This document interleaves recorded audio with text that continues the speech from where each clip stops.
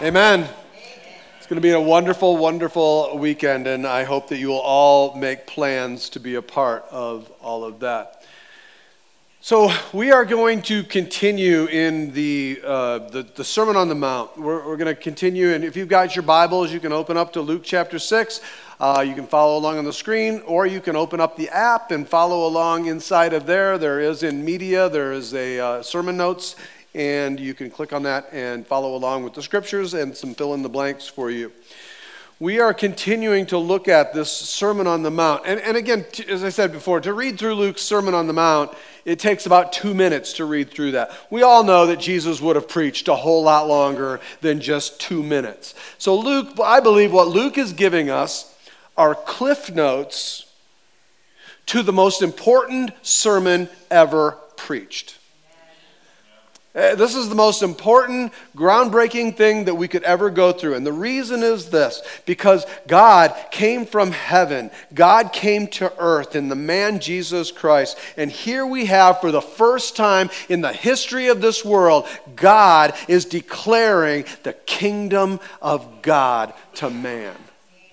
He is sharing with us what the kingdom that's to come and the kingdom that he brought here on earth.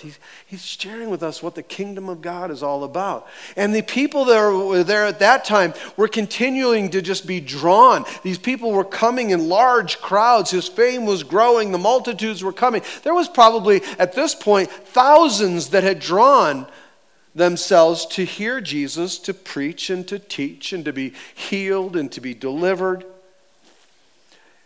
And he's in this area, we don't know exactly where, he's in this area by the Sea of Galilee, and by the Sea of Galilee, especially at that point, it was some really rough terrain. It was a rugged area. To travel through there was difficult. And the Bible tells us that the people came from a span of over 100 miles of spread. And so these people were coming from far and wide, from all over the place, and they'd come to where Jesus was. I'm not even sure how it would have at that point got together. Just the miraculous drawing power of God. He didn't have a cell phone. He didn't have GPS. They didn't have any of that stuff. How did they find him? How did they know? And where do they find him? They find him on the side of a mountain.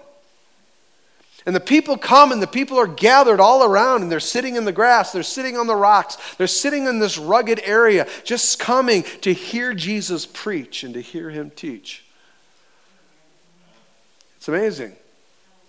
So we've spent the last few weeks going through the first half of this sermon, and what I want to do is I want to dive into what is the second half of this sermon and take a look at this. What I want to do right now is I want to read through the entirety of the rest of this sermon. And I want you to follow along. I want you to stay with me here. I know that sometimes, because I've sat where you're seated, I know that sometimes when you go through a lot of scripture at one time, it's hard to stay plugged in. I'm going to ask you to really fight to do that, to hear what God is saying in the context of all of this, because the context is very important. But there's so much depth to every single one of these scriptures that we have to dive into them. We have to get some understanding. Otherwise, we end up taking these beautiful, wonderful principles that God wants to share with us, and we all we have is a surface of the scratch. We don't understand it all. And there's a lot of these scriptures that we're going to find that we've heard, that we know, that we have them posted on our refrigerator, but we don't know what they mean. And we have to understand that. So I want to get us to the context here and the overall of what he said, and then we're going to take the time. I don't know, and I don't really, honestly, I don't care how long it takes us. Amen. I just, you know what, we're going to talk about a lot of different scriptures today that come out of what it is that Jesus is preaching as he's introducing you and me to the kingdom of God. Come on, how could we ever have a better day than that? Amen? So let's look at this, starting in the second half of this sermon in verse 37. Okay, stay with me. Judge not, and you will not be judged. Condemn not, and you will not be condemned. Forgive, and you will be forgiven. Verse 38, give, and it will be given to you. Good measure, pressed down, shaken together, running over, will be put into your lap. For with the measure you use it will be measured back to you. So he gives us this, and then he goes into telling us a parable. And in verse 39, he tells this parable. Can a blind man lead a blind man? Will they not both fall into a pit? A disciple is not above his teacher, but everyone, when he is fully trained, will be like his teacher. Let me ask you, who's your teacher? I'm not asking you who's teaching. I'm asking you, who's your teacher? Because you know, what does a teacher do? A teacher, they give you the way to follow. Who are you following? Who's giving you that way? You know, a teacher shows you, hey, this is the way you figure out this math. This is the way you write a paper. This is the way you... Who's your teacher? Again, it's important because many of us, you know, in reality, we're following teachers that have taught us the worldly ways, and we're following after those things, yet calling Jesus our teacher. And he will confront that. Verse 41, he says, why do you see the speck that is in your brother's eye, but do not notice the log that is in your own eye? How can you say to your brother, brother, let me take out the speck that is in your eye, when you yourself don't even see the log that's in your own eye? You hypocrite. First take the log out of your own eye, and then you will see clearly to take out the speck that is in your brother's eye. Verse 43, for no good tree bears bad fruit, nor again does a bad tree bear good fruit. For each tree is known by what? It's known by its fruit. For figs are not gathered from thorn bushes, nor are grapes picked from a bramble bush. The good person out of the good treasure, or out of the good treasure of his heart, produces good, and the evil person out of the evil treasures produces evil. For out of the abundance of the heart, the mouth speaks. You know what? You want to know what's in your heart? Listen to yourself. What comes out of your mouth is what's flowing from the abundance of your heart. That's what God says. So he's given us this indicator to show us what it is that's truly in our heart. And you can trust it, believe it, don't, but you're not going to change God's word about it. He's given us this as an indicator. And he goes on and he says, why do you call me Lord, Lord, and do not do what I tell you? Everyone, say everyone.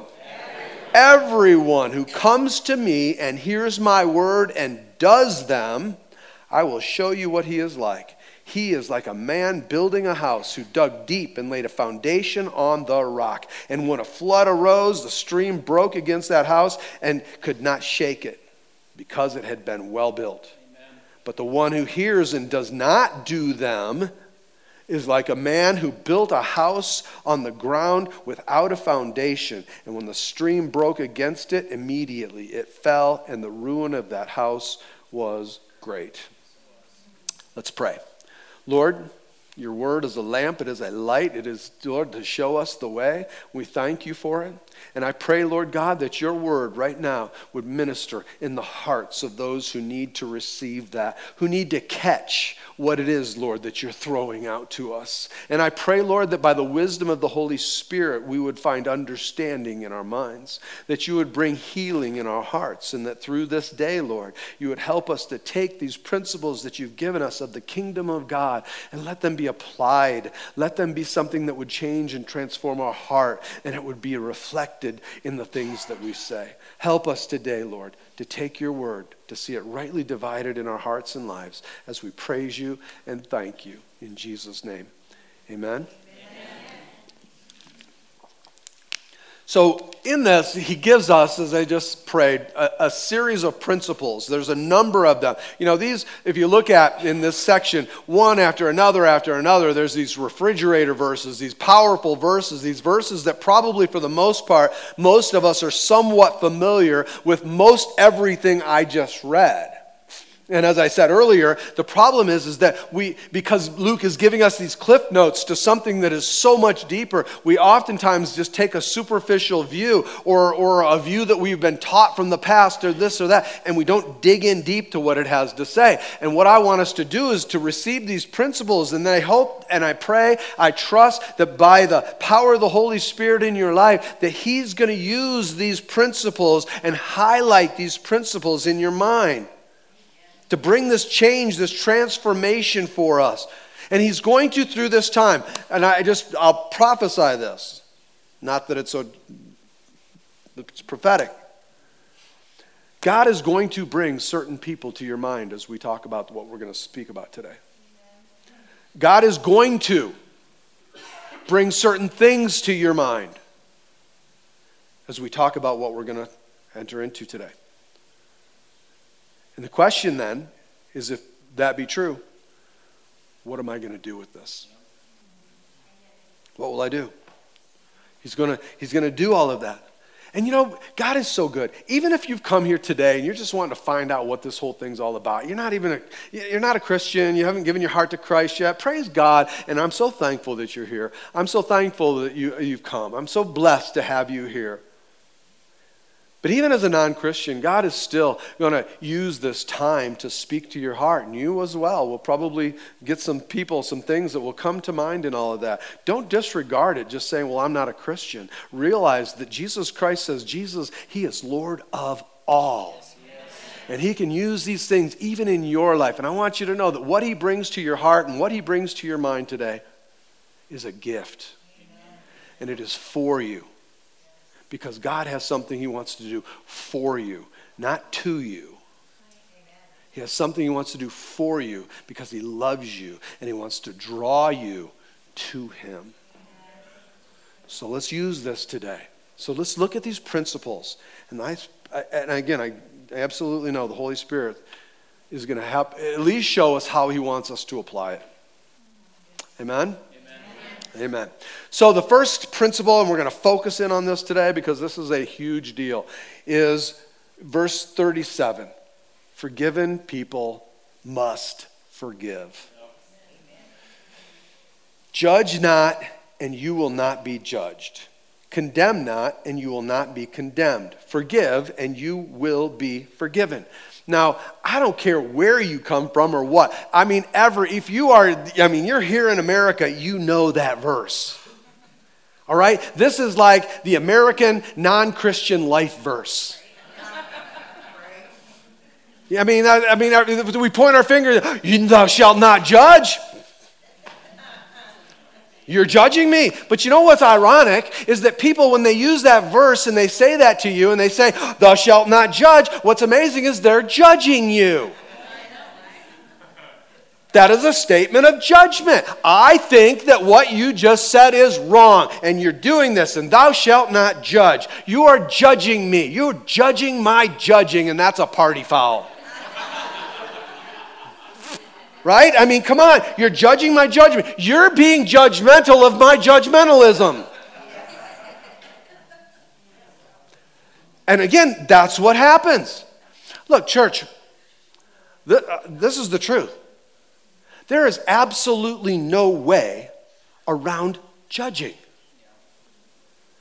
We all judge in so many things and everything. And again, biblically, there's no way around judging. So what does Jesus mean when Jesus says, judge not?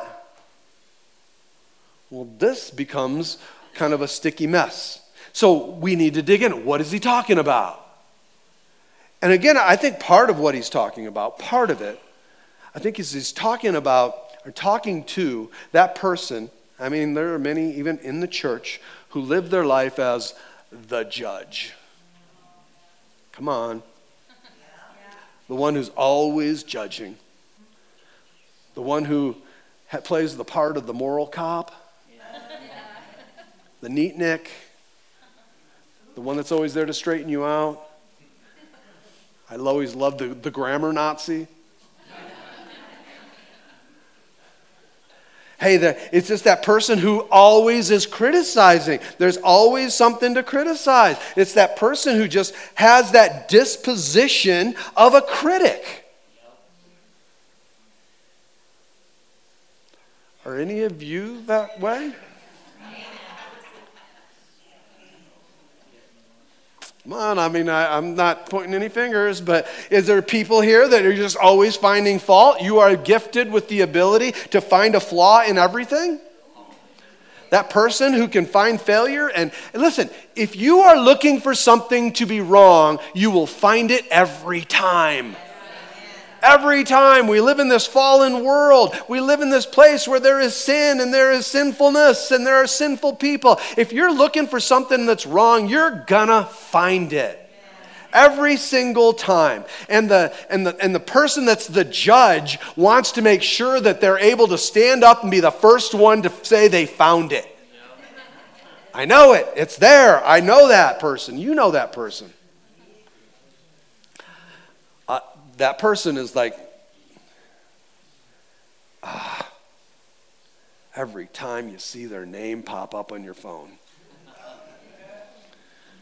Here we go again. Every time you see an email open up. Every time you got a text. Here we go again. Come on, you know who I'm talking about. Pastor Mark, I've got a problem with... Fill in the blank, whatever you want it to be. It doesn't matter. I got a problem with, you know what? I don't get a birthday card. I don't get an attaboy. I don't get a pat on the back. I don't get any sense of encouragement. It's just a criticism, one after another. Anything they have to say comes out and it's just critical. This person is gifted and they feel like they're gifted. And they are gifted with this supernatural gift of discouragement.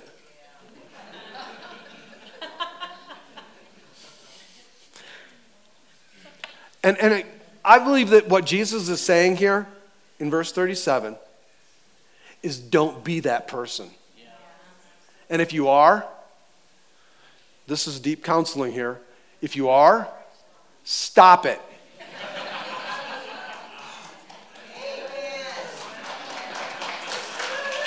Just stop it. Don't be like that. Look, the truth is this. This is simple. The Bible is filled with laws, right? It's filled with laws. And what those laws do is they show each and every one of us that therefore we are filled with sin because we can't keep all of those laws.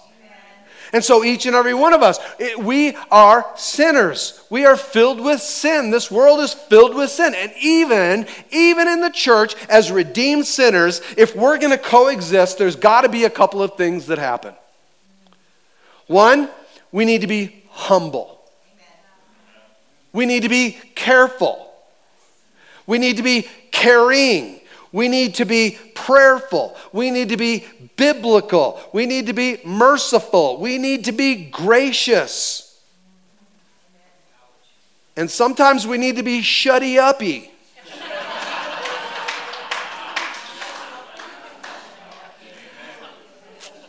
Because listen, we are called to approach people. And if we're not those things, then when we approach people, we'll never be able to, and again, just hear me out, we'll never be able to judge them as Jesus says to do in a non-condemning way. And that's what he's calling us to. You know what I mean? I judge you did this, and therefore there's no hope for you. There is no way out. You are kindling. You're going to burn. There's no place for you to go, and I'm sick of you, and I'm through with you. That church is judging and condemning. Because you have just condemned them. You know, the truth is we don't know what God has for people. I don't know what God has for you. I don't know how God wants to use me in your life or somebody else. I don't know what God has for you. I don't know what God has for the people that are around you. I don't know what God has for the people that are out there. I do know this, though, and this may burst some bubbles. I do know this, that the job of capital J judge is taken. Yes, it is. It's Jesus is the capital J judge, and you and I are not. We're not the ones that are to judge. In fact, in John chapter 5 and verse 22, it says that Jesus said, the Father has entrusted all judgment. Say, all judgment. The Father has entrusted all judgment to me, Jesus says. That means he is the capital J judge, not you, not me. He is. In church, I want to share this with you. And the statement is going to sound so simple, but I want you to see beyond just the simplicity of the statement to the depth of what God wants us to have here. So as Christians, we do not decide who gets to go to heaven and who goes to hell. God does. He's the only one. Look, heaven belongs to God.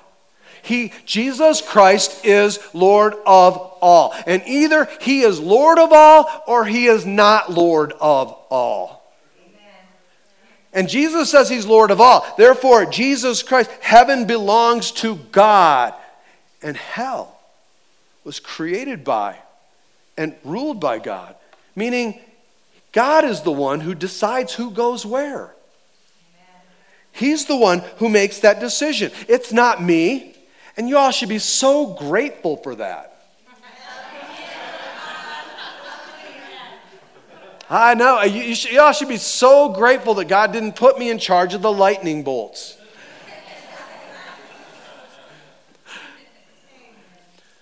We're not. Listen, we don't condemn anyone.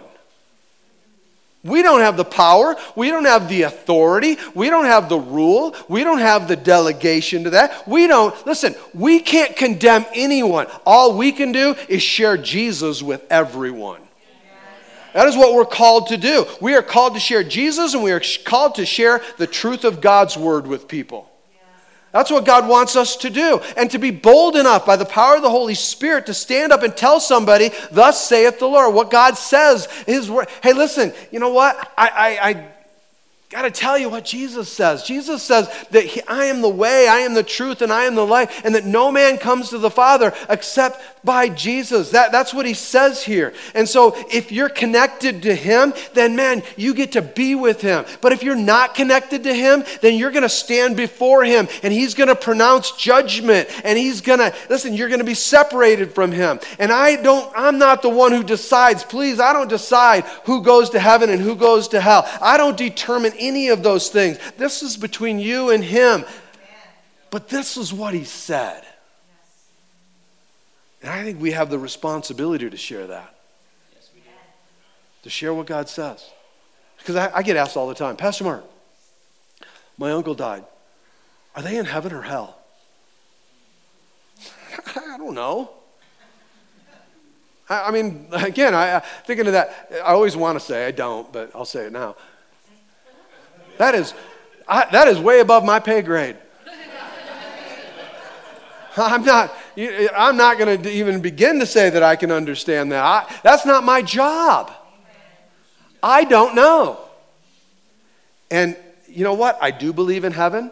I do believe in hell. And I also believe with all of my heart that it's not my job to decide who goes where. It's not. I am called to this, to tell people about the Jesus Christ who saves. And to let Jesus decide who's in and who's out. That's his job, church. Not mine. It's not yours. And so what he's saying here is don't be that moral, critical, kind of the moral policeman. Don't be the negative, difficult, discouraging disposition that honestly people aren't drawn to. How many of you can't wait to go be with that person that's critical about everything? No, we don't. Those, We turn away from that. Listen, we don't do that. We don't just judge people and then leave them. Judge people and say, hey, you know what? Burn. We do that with our mind. You know what? We're going to roast marshmallows over you. And we leave them in the fire. We make this decision and then we, in our minds, condemn them. When the truth is that we should judge them, but not only judge them. And I'll share that a little more on that. And the truth is this, and I know we hate this. And the truth is that we should, as Christians, we should judge Christians.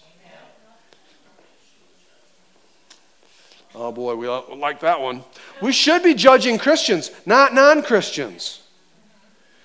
Look, I want to explain this because there's this guy in Scripture, he wrote more books anyway than anybody else. His name's Paul. And Paul, he knew exactly what Jesus taught. He knew what Jesus had brought to this world. He knew the descriptions and things that he had said. And now Paul, if you want to read a crazy story, read through 1st and 2nd Corinthians. That is one whacked out church. I mean, that was one crazy church with some really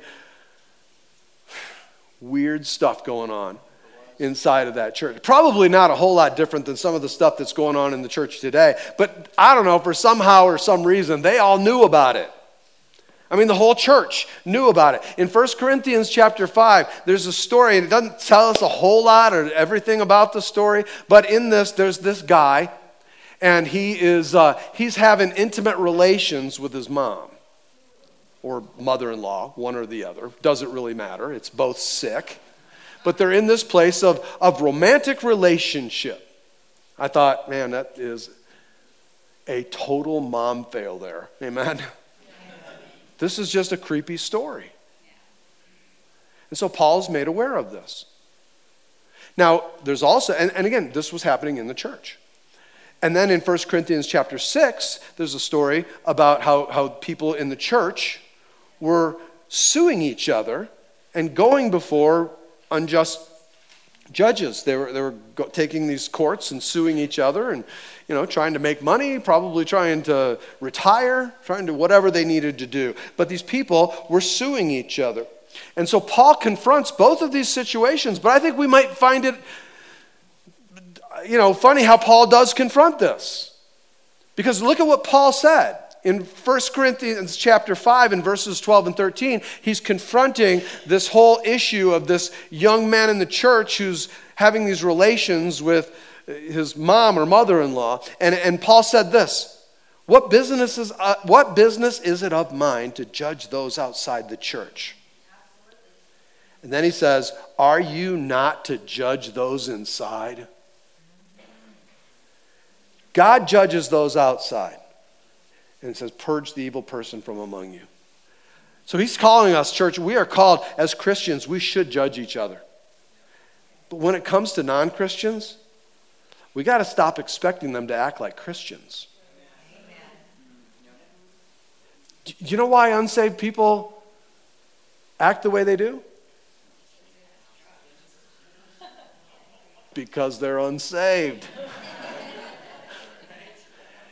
You want me to repeat that so you can write it down?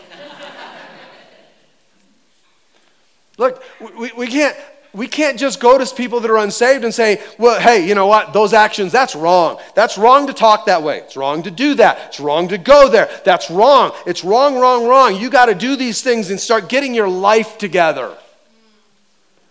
And that's what we do. Listen, the most important thing for them is not that they get their life together. The most important thing for them is to meet Jesus. They need Jesus. They don't need behavior modification. You can train a monkey to go to church and act like better Christians than most of us might. They don't need behavior modification. We got way too much behavior modification in the church and way too little actual salvation and filling of the Holy Spirit. Because listen, behavior modification can't change somebody's heart. It can't change somebody's life. All it can do is change a few behaviors. When they leave, they go out there and they start cursing at the first person that runs the stop sign.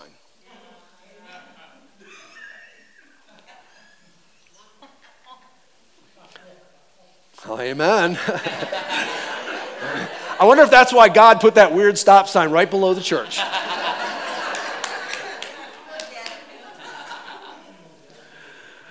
Oh, listen, people, non-Christians don't need behavior modification. They need to meet someone named Jesus. Because when somebody truly meets Jesus and are filled with the Holy Spirit, then he begins to bring the change in their life. He's the one who brings change to their heart. He's the one who does the work that we never could. And when people come to this place of meeting Jesus as Lord and Savior, there's a beginning of the issues of their life that start to change. Not because of behavior modification, but because of forgiveness. Because of love, because of care, because of support, because of grace, because of mercy that's been shared into their heart. People begin to be changed and transformed, not because they're told to do that, but because the Holy Spirit leads them to do that. And I'm watching God do so many of those things in so many of your lives. I am watching God conform the things that come out of the mouths because hearts are being changed. I'm watching God conform the things that some of you do, the places that some of you might go. I'm just watching the Holy Spirit do things, and it's not because I'm telling you, hey, you have to do this. It's because the Holy Spirit is leading you,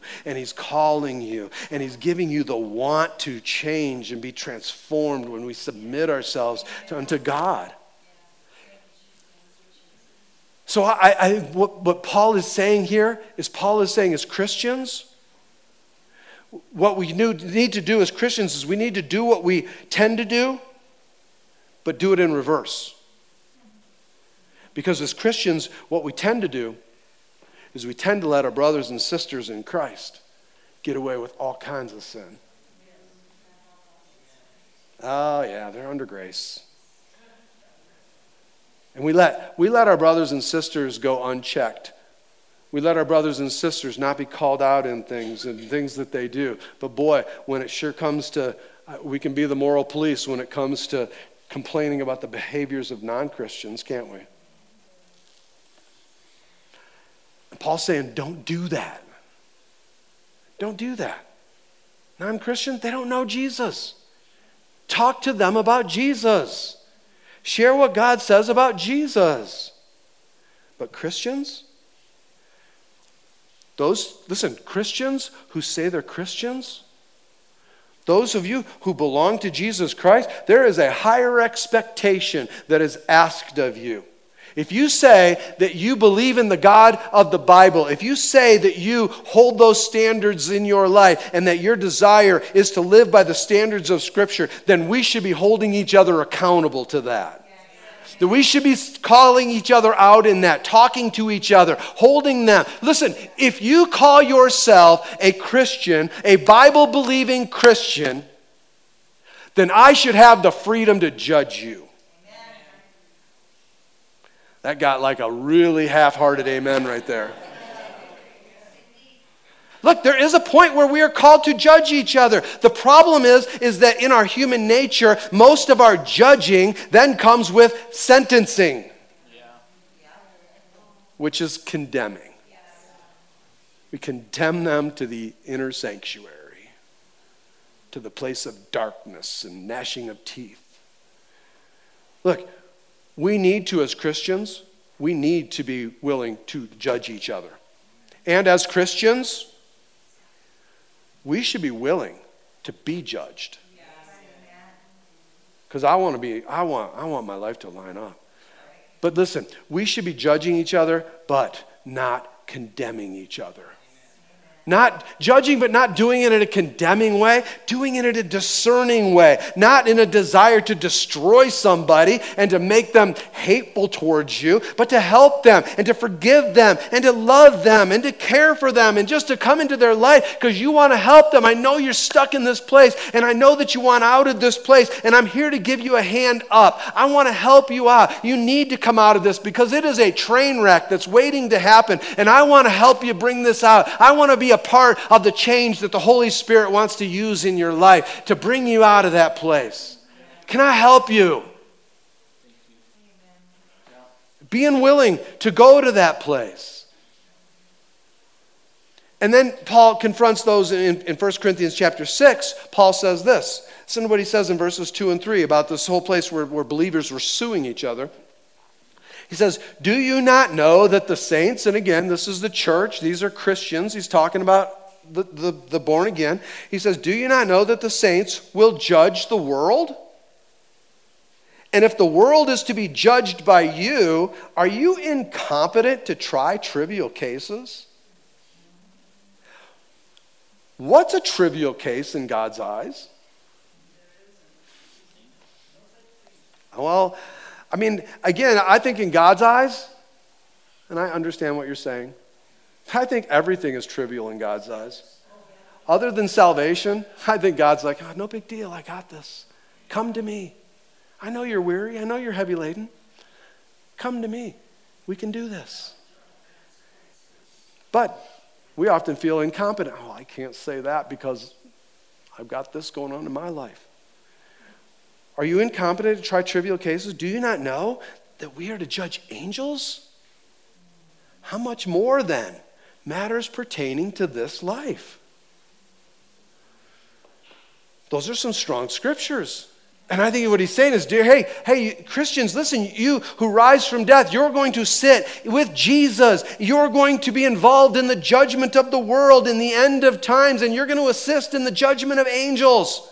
Therefore, feel free to take it upon yourself to bring some judgment here and hold each other accountable to my word. Hold each other accountable in love. Hold each other accountable in community. Hold each other accountable in life group. Hold each other accountable in a way that's to bring restoration and reformation unto their heart and soul. I know this is an issue. I know this is difficult. I know that this is a concern, and I'm here to help you because it needs to change. But man, we have a hard time doing that, don't we? I don't want to offend anybody. According to God, that means you're not willing to love everybody. Listen, Christians, we should judge Christians. He calls us to that. And Christians, we should be introducing non-Christians to Jesus. Is this thing on? Come on, that's what we should. What it means is, listen, you should judge and not condemn. You should judge and then forgive. Should be forgiveness that flows. Jesus says, thou shalt not judge, or judge not. You say, and then he says, and condemn not. Don't judge and condemn. He's saying judge and forgive. Let there be forgiveness that flows. Forgive, because church, and again he talks about this, because it's hypocritical for us to go to God and say, Lord, I know I've sinned against you, and I know I have fallen short, and I know you sent your son, Jesus Christ, to die on the cross for my sins, and he gave his blood for the forgiveness of my sins and the redemption of my soul. And so, Lord God, I come to you to find the security of my salvation, and I come to find the forgiveness that you and only you can bring. I come asking, Lord, that you would forgive me, and fully expecting that. But then we refuse to forgive somebody else in our life. Church, that is what he calls hypocritical. Yes, it is. That is getting forgiveness, but refusing to give forgiveness. And if you are truly getting forgiveness, giving forgiveness should be continuing to come in increasing measure. Why? Because you're getting forgiveness. And I think that for a lot of people in other churches, one of the reasons that many people struggle with giving forgiveness is because they really struggle with getting forgiveness. truly in our heart knowing and having the receptiveness to receive the kind of forgiveness that God provides, the wholeness and the cleansing that he brings. Because when he brings those things into our heart, there's this place where he wants it to flow from our heart. And when we receive forgiveness, God wants to let us give forgiveness. But I know that some would say, well, but I'm not supposed to judge. It says judge not. Well, to forgive somebody means that I need to judge them. Because that's saying that I have to then determine, I have to make this decision that what they did or what they failed to do or what they said or what they failed to say was sin. I had to make that judgment about that thing that they did or not did. And that's true. But listen, church, there's not a one of us in this place that doesn't believe in judgment. Not the kind of judgment where it puts me on the throne and I'm the one who condemns and I'm the one who sends people to hell and I'm the one who, again, God doesn't send people to hell. Hell was never made for people. He made a way for you and I to get out of hell. But we have to make a judgment about that, not about the condemnation of somebody's eternity. But I believe we all believe in the kind of judgment that says, hey, that's right and that's wrong. That's sin, that's not. That's acceptable, that's not acceptable. And I think we all do. Listen, how would you feel if somebody was breaking into your house, they pulled out a gun, there was an armed robbery, they were in your house, you're in the back bedroom calling 911 and saying, hey, there's a guy with a gun in my house, I need somebody to come right away. And the 911 operator said, oh, you must not have read Luke 6. Because for us to send somebody out would be making a judgment call, and I would have to make a judgment call as to whether to send somebody. How many of us would say, oh, you're right? No, we would say, listen, get somebody out here. Get them out here with the dogs. Get them out here with the guns. Get them out here with some help. Get out here and get this guy because this guy needs to be gotten. He needs to be arrested. He needs to be taken. He needs to be taken in front of a judge and be judged. We all are in that place. How do we get rid of judging? Look, do you know what teachers do? They judge your work. Hey, it's either right or it's wrong. I mean, it's either a D or a C or a B. And they make it by certain parameters that they have, but still they make a judgment. Listen, we can't get rid of teachers. We can't get rid of coaches who judge whether you've done this properly or whether you didn't do this properly. You can't get rid of umpires. You can't get rid of referees. You can't get rid of cops. You can't get rid of judges. I mean, you can't get rid of the court system because if you do, we have anarchy. There's no rule of law there's nothing when we get rid of that. You can't get rid of that. But you know what you can get rid of? You can get rid of self-righteous, arrogant religion that condemns people unnecessarily and leaves them after that place of judgment with no hope, no love, no care, and no concern. And what we can do is replace that, and we can replace it with the desire amongst God's people to hold one another to a higher standard. It's called the Bible. And we can do that in love. We can do that without condemning. We can do that in a sense of forgiveness. Like, hey, you know what? That's wrong. What are you doing? This is what the scripture says, and that's unbiblical, and it's sinful. What's going on? And I love you, and I'm here because I care about you, and I'm not trying to be a jerk about any of this stuff. But I want to help you. And then forgive them. Boy, wouldn't the church be different in the way in which we confessed our sins one to another? as we're called to do, if we actually approached things this way. Look, when Jesus is condemned, what he's condemning is moving from judging to condemning. Jesus is condemning. What he's talking about, what he's encouraging us to do is to move from judging to forgiving. Amen. To forgiving. So let me ask you, and I want you to discuss this in your life groups. Be in a life group. Who do you need to forgive? Who is it?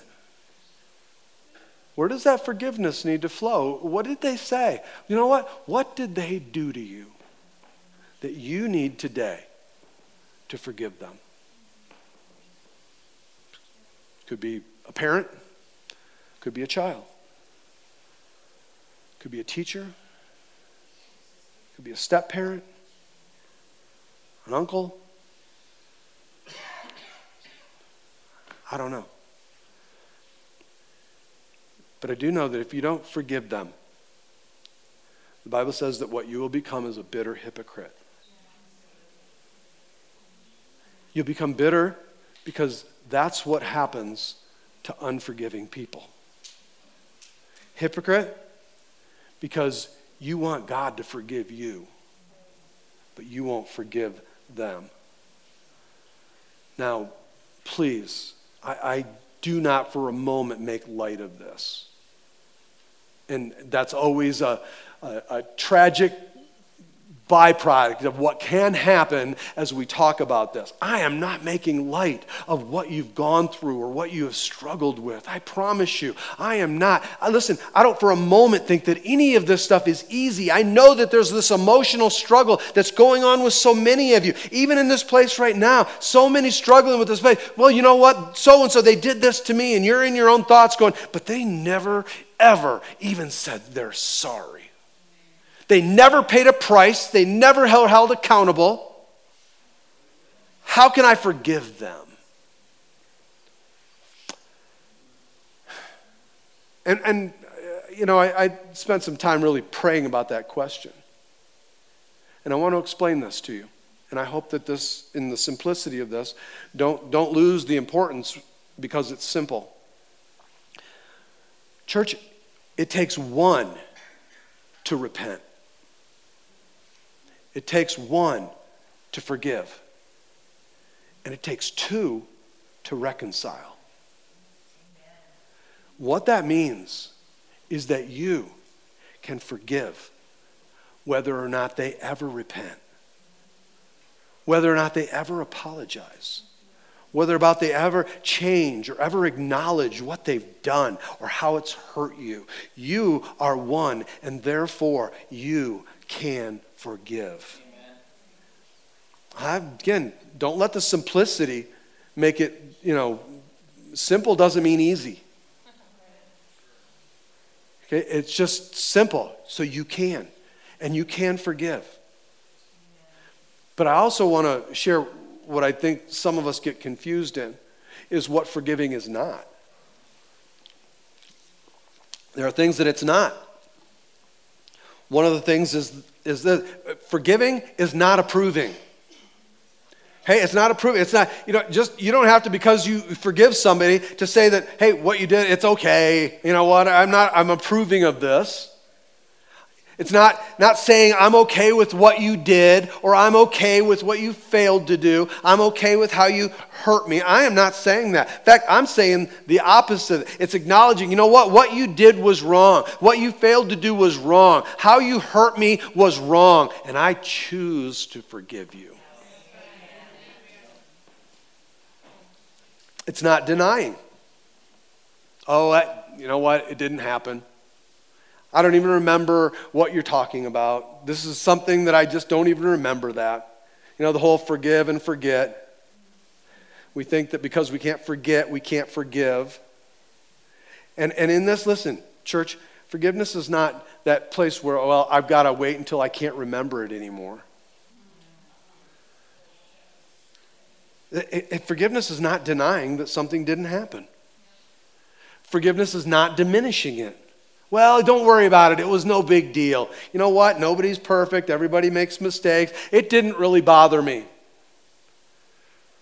Well, really, then why are we here years later still struggling with this issue whenever this question of forgiveness comes up in the church? Why are we continuing to struggle with that? If it's just, it's no big deal. Don't worry about it. You know what? Let me just say this to you. Yes, it is a big deal. And it's a big deal because it hurt you.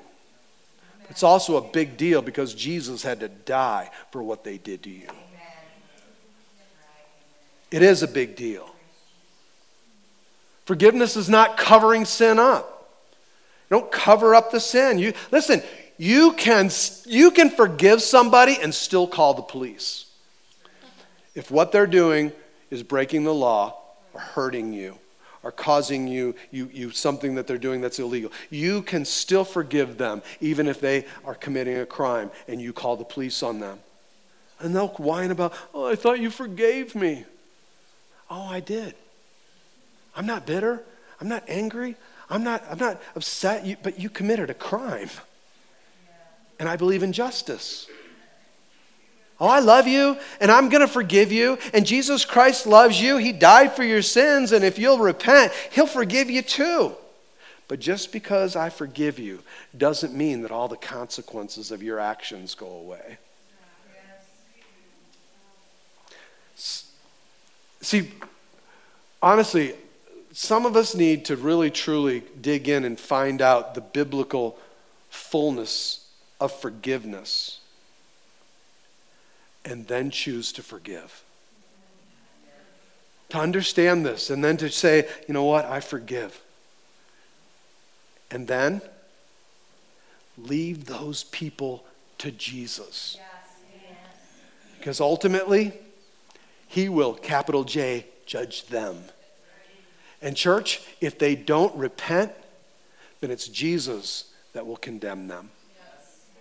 And therefore, you can judge them, and you can forgive them, and you can have full confidence in leaving them to him. And it's something that we continue to do. And maybe they'll repent, and if they do, God will forgive them. And if they don't, then it's God who will forgive them. But that's his business, and you're not trying to take his job. But for the sake of your heart of bitterness, for the sake of your life of hypocrisy, forgive just like the Bible has called us to forgive, as God, as Christ has forgiven you.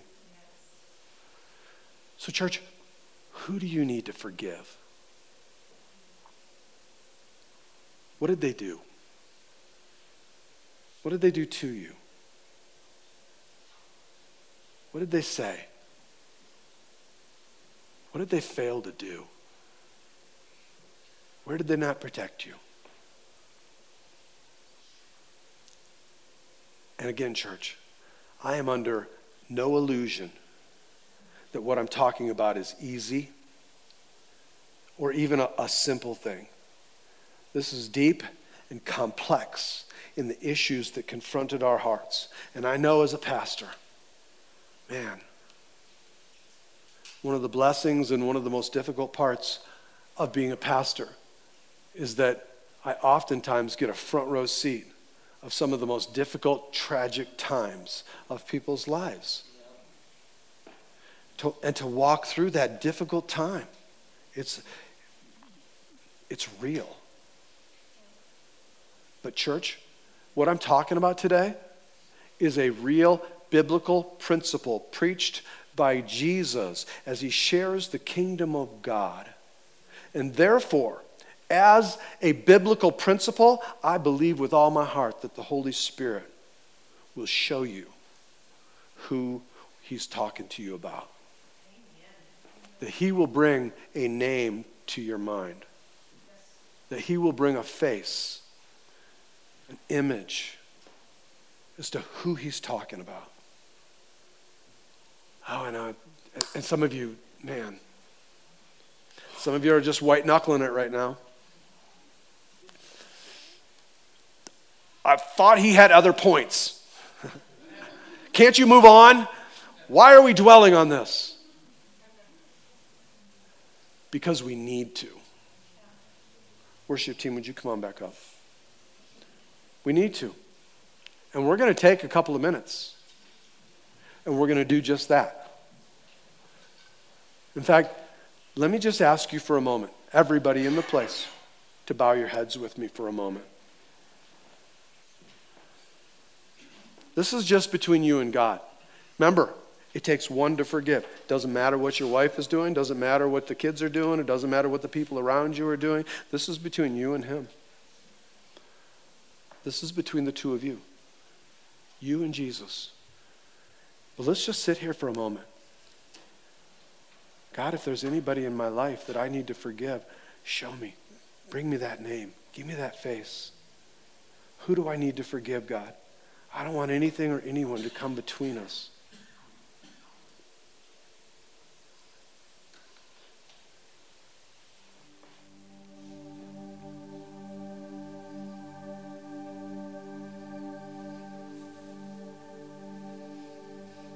Ask him. God, help me. For many, you knew the name. You saw the face before we ever talked about bowing your head. You said, God, help me to be biblical. That is a prayer that God will never not answer.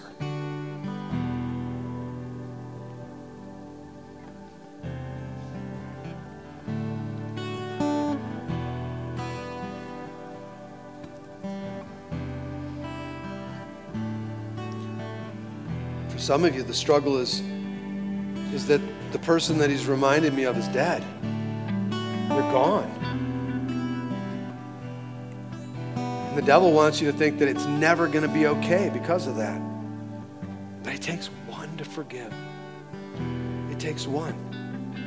And so you still can and you still need to forgive them and trust that God will make everything okay.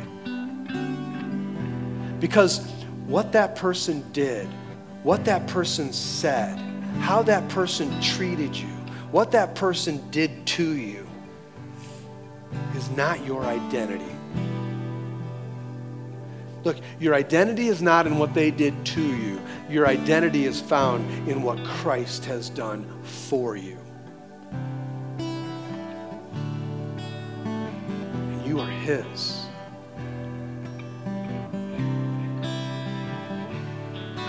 All things through Christ who strengthens me. Free me from this anchor, Lord. Free me from this weight of bitterness. Free me from this place of hatred in my life. Free me, Lord God, from this unforgiveness that grows like a cancer in me. Help me today, Lord.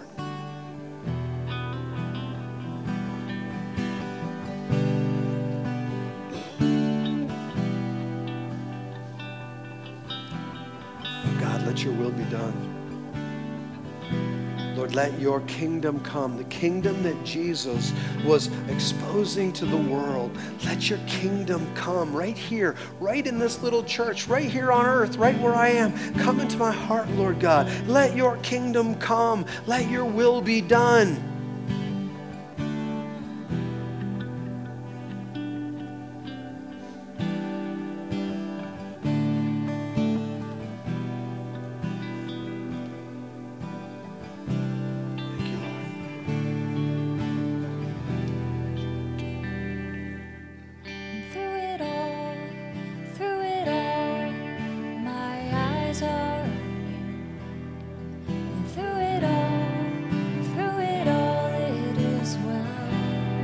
Declare this over the issues or whatever it is that's going on in your heart. Through it all, my eyes are on you, and it is well.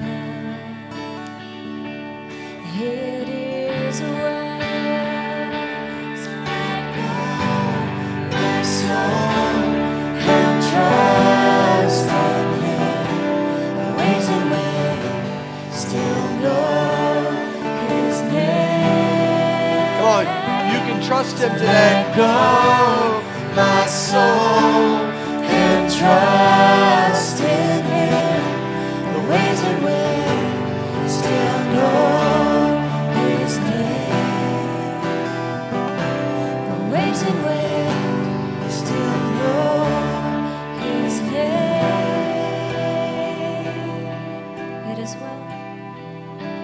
Come on. It is well. Declare this, church. Prophesy this. With my soul. Lord, I receive that today. It is well.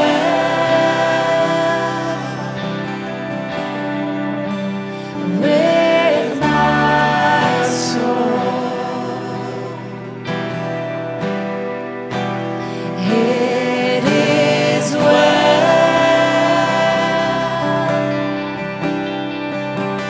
With my soul. It is well. It is well with my soul. Come on, somebody rejoice. So let go my soul and trust in Come on, there's an anointing to break the yokes and bondages. Come on, just lift up your hands and sing it out. Let go my soul and trust in Him. The ways and ways still know His name. Yes. The ways and ways still know His name. You know, I want you to now deal with these things and talk about these things and share these things in your life groups. It's the part of family coming together. We need to deal with this. It's obviously, you can tell, it's very important to God. And I can do all things through Christ who strengthens me. Nothing is impossible. Nothing. So church, do just that. Go be the church, the reflection of God's kingdom. Amen? Hey, let me ask you one more thing right before you go. Make sure that you let Miss Chris know, our children's pastor, it's her birthday today. Make sure you love on her. Make sure you wish her a happy, happy birthday. God bless you all. I love you. Church is not over. Church is about to begin. Go be the church. God bless y'all. Through it all, my eyes are on you. And through it all, it is well. Through it all, my eyes are on you. And it is well. It is well.